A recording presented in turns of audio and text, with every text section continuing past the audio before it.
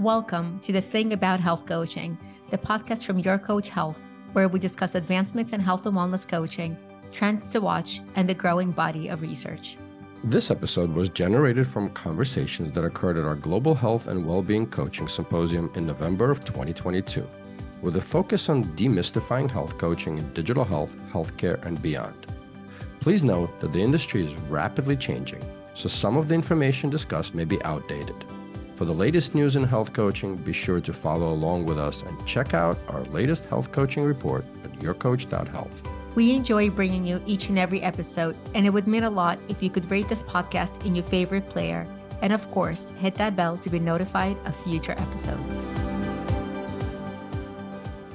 So, hi everyone. Thank you so much for caring about health coaching. I think that, in my opinion, health coaching is the number one opportunity in healthcare to make a change in people's behavior and really tackle some of these chronic diseases that are happening in our world that so far no country has reversed. And so I want to explore with you why that is and what we could be doing better to understand both the brain and behavior and kind of what works, what doesn't work, that kind of thing. So the health coaching value also is that we have a clinician shortage. We have a increased burden of disease and a decreased number of clinicians, and especially the clinicians that are being cut or that are not in good supply are not those that change behavior. They're prescribers. They're people who deal with the after effects of chronic conditions, whereas health coaches, I feel like, are the frontline benefit of being able to make a difference. But the other thing that is hindering health coaches, I think, is that two forces. One is that it's not really scalable. One-on-one coaching is not really scalable unless you have a private pay situation. I'm interested in vulnerable populations. I've been interested in that my whole career. And so I'm thinking about ways to kind of get that solution more sustainable for health coaching to be more effective.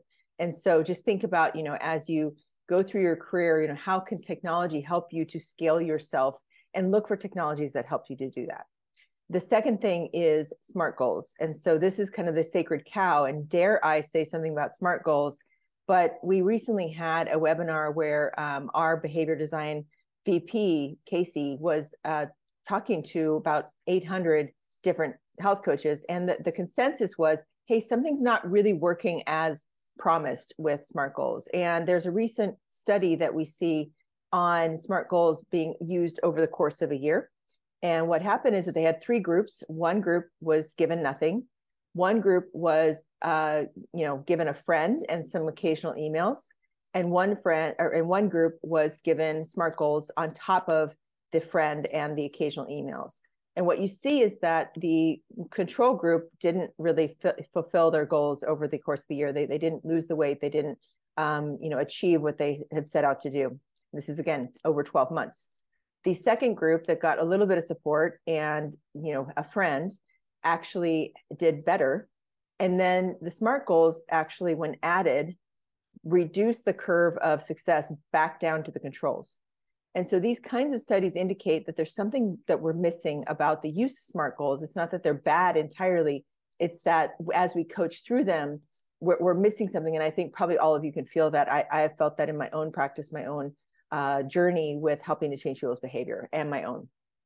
So let's start defining a couple things about the brain. Number one, that habit, there's a difference between a habit and a behavior. A behavior is a one-time or kind of a multiple time thing that I do. But then if I do it long enough and repeat it over and over again, then it becomes a habit. And a habit is specifically defined in the brain as something that is automatic.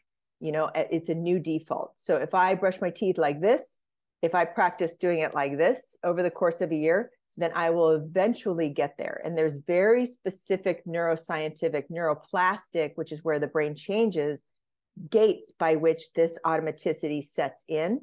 And it's really not flexible. It's not like you can, create a habit in 21 days. And actually, that's a story that came from a plastic surgeon in the 1960s who noticed that it took 3 weeks for his patients to get used to their new nose. And so we've kind of, misunderstood, if you will, how long it takes the brain to make a habit. And we have to be honoring of the science of how long that takes. There's no shortcuts. And so what that means is that our job is to get that person, our client, our patient, to repeat the behavior in some form or fashion long enough and enough to get the brain to go, oh, I get it. You want to live like that. You want that to be a way of life.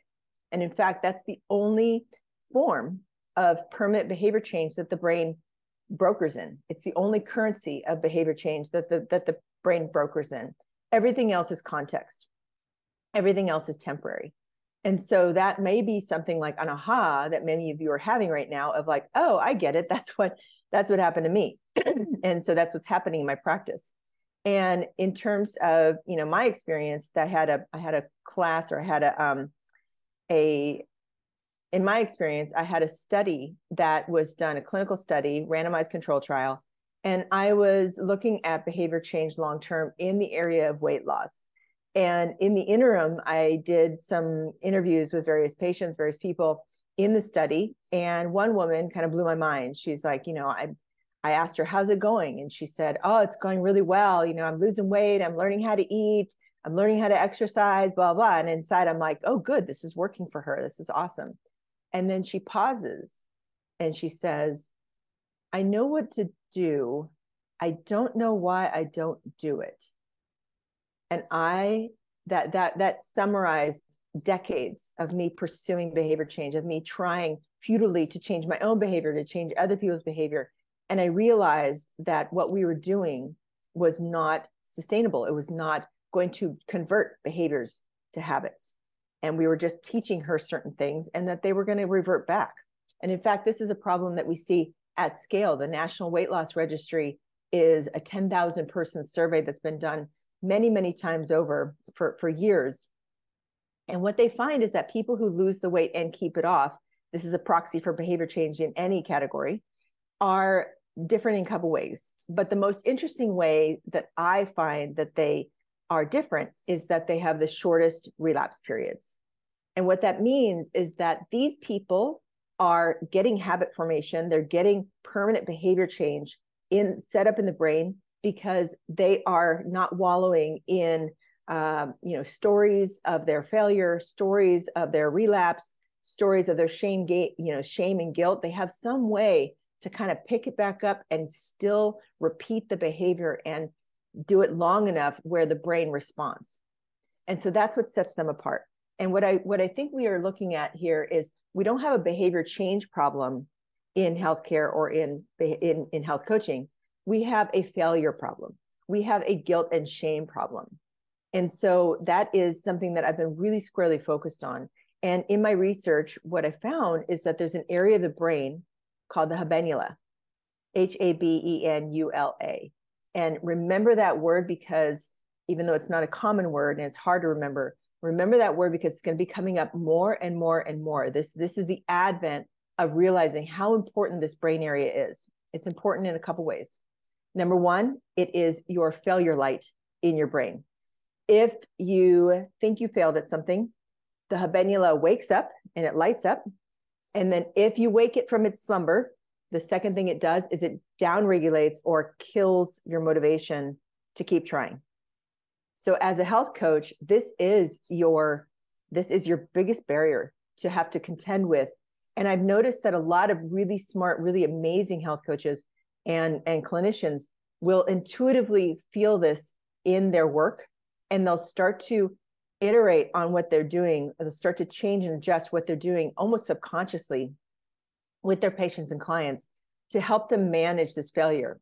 And it's almost like a brake pedal and a gas pedal in a car. So for years and years and years, we've been working so hard on motivation and dopamine and getting people to be stoked and excited about what they're doing. And that's the gas pedal. So we've been like pushing on that gas pedal, like revving that in the brain and seeing if we can get the person to just do it, to just get up over the hill. But we didn't realize that there was a brake pedal on. And just like in a real car, the brake pedal being on, if your brakes are good, you're not going anywhere if you're punching the gas. You have to disengage the brake in order for the gas to work. So this is the habenula. The habenula is your brake pedal. It is what's called anti-reward pathway in the literature for that reason. It seems like it's an outsized effect that if you try to get somebody to change, the brake is on, you can't get them to change, or it's the change is temporary. The Thing About Health Coaching is brought to you by Your Coach Health, the only operating system for behavior change powered by health coaches. We help a growing roster of industry partners stand up or augment their health coaching operations with the largest supply of validated health coaches and proprietary technology for seamless integration. We are the premier virtual home for health and wellness coaching, an ecosystem built to empower health coaches while expanding access to their services through our industry partnerships. To find out more, head over to yourcoach.health or Your Coach Health on all the socials. Join us on the health coaching revolution as we strive to deliver the power of health coaching to the 8.5 billion global population by 2030. And this is where, going back to SMART goals, I realized that we're missing something. SMART goals are performative. They're I want to do something by a specific date. Well, the rigidity of that, the fact that it doesn't breathe, it naturally weeds out people who reach the target on time, at that, and the target and the weight loss target, and all these things have to kind of converge in a perfect world. And we know life is messy. We know there are disruptors. We know that people get discouraged. We know that they avoid going back to their health coach. How many times have we seen data where they start out really super inspired and then they start avoiding you because they're embarrassed about how it's going for them, right? And so in order to protect against the rigidity of SMART goals, in order to protect against the sort of unintentional, I failed at the SMART goal, we need to do something differently. And again, going back to my VP of behavior design, Casey, she calls out that, if you set a 10,000 step goal, which by the way was an arbitrary step goal set in place by a Japanese pedometer company years ago in order to sell more pedometers, it doesn't have a whole lot of, specific, 9,000 versus 11,000. There's no magical thing about 10,000. And what she says is that, if you set a 10,000 step goal, but only reach 9,000, are you going to think that you failed at the 10,000 step goal? Probably. Most of us would. And so that's a habenula event. We're trying to avoid the habenula event. Now the brake's on. Now what are you going to do? So in order to really get around this area of the brain and never wake it up, we've discovered actually a new way of doing things. Iterative mindset is what we use instead of performance mindset, instead of performative goals, instead of SMART goals, we use iteration. And iteration, for those of you who don't know that word, is when you adjust, when you tweak, when you tinker with something, when you constantly, relentlessly fit it to your life and or pick something else. It's that natural kind of, let me see if I can get myself to do this. Oh, nope, that didn't work. Let me see if I can get myself to do that. But there's an attitudinal difference between that and the SMART goal rigid thinking that is super flexible, super accommodating for, life happening, for all the disruptors, the kids getting sick, you getting sick, you running out of time, you feeling like guilty because you're ignoring your kids because you got to go work out. All these things are grounds for iteration. And what we find in our research is that, iteration is the fail-safe. It is the thing that keeps you from hitting that brake pedal. And having a conversation as a clinician with a patient or a client around iteration is the single biggest difference and best thing you can do to, again, going back to behaviors and habits, converting that behavior to a habit. You need that person to stay in effort long-term for up to a year. The only way that you're going to get them to do that is to talk to them about iteration. Well, it's not the thing that you picked that's it's not you that's the problem. It is the thing that you picked that's the problem. And so let's blame the thing we picked. That didn't really work out very well. And a lot of you are having these natural, intuitive ways of managing failure. But now that you've heard me say, failure management is the number one thing that you can do, and iteration is the number one thing you can support to help protect your clients and patients from this stopping disease. I call it the quit trying disease. It happens subconsciously, and so that is the one thing that you can do. I always say, iterators never fail because they will continue to find a way. They will believe something else. They will say, tomorrow's a new day. And they get past all the sort of performative garbage of nothing works for me, been there, done that, all this recalcitrant habenula type language where somebody has failed in the past and they're telling you that they failed in that language. And so you have to protect them from failure. And the way to protect them from failure, again, is to add iteration, to talk about, okay, if that doesn't work, how many other ways can we do this? And also, if that doesn't work, to protect them, just come back. Like we didn't see something coming. We didn't anticipate something coming. It's not your fault. Just go out and try it on. If it doesn't work, if it doesn't fit, if it's not a now, if it's not a you, then come back and let's iterate on it. Let's tinker with it until something works for you. It's not bad. You are not bad, and you're not alone. Most often when people have a SMART goal, or they set a goal for themselves, they're going to miss the mark. It's more often that than not. And so you're learning from that missing, and you're setting up the expectation that they're not going to get it the first time.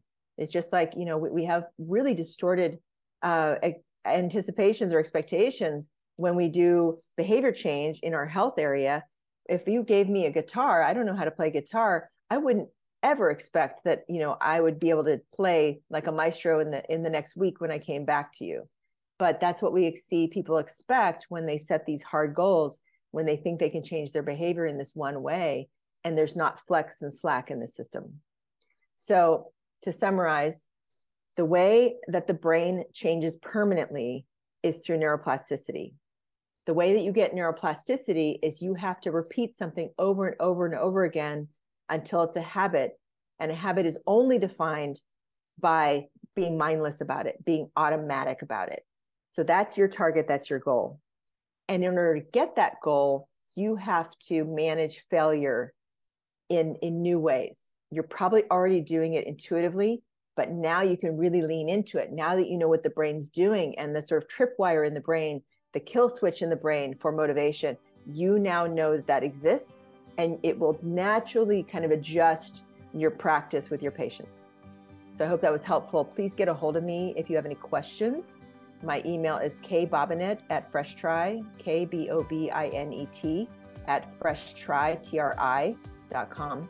And I'm happy to support you. It means a lot to me that we do this the right way, that we as a sort of league of clinicians are really, really using science and nature and our own experience to make innovation happen. So let me know how it goes for you. Thank you.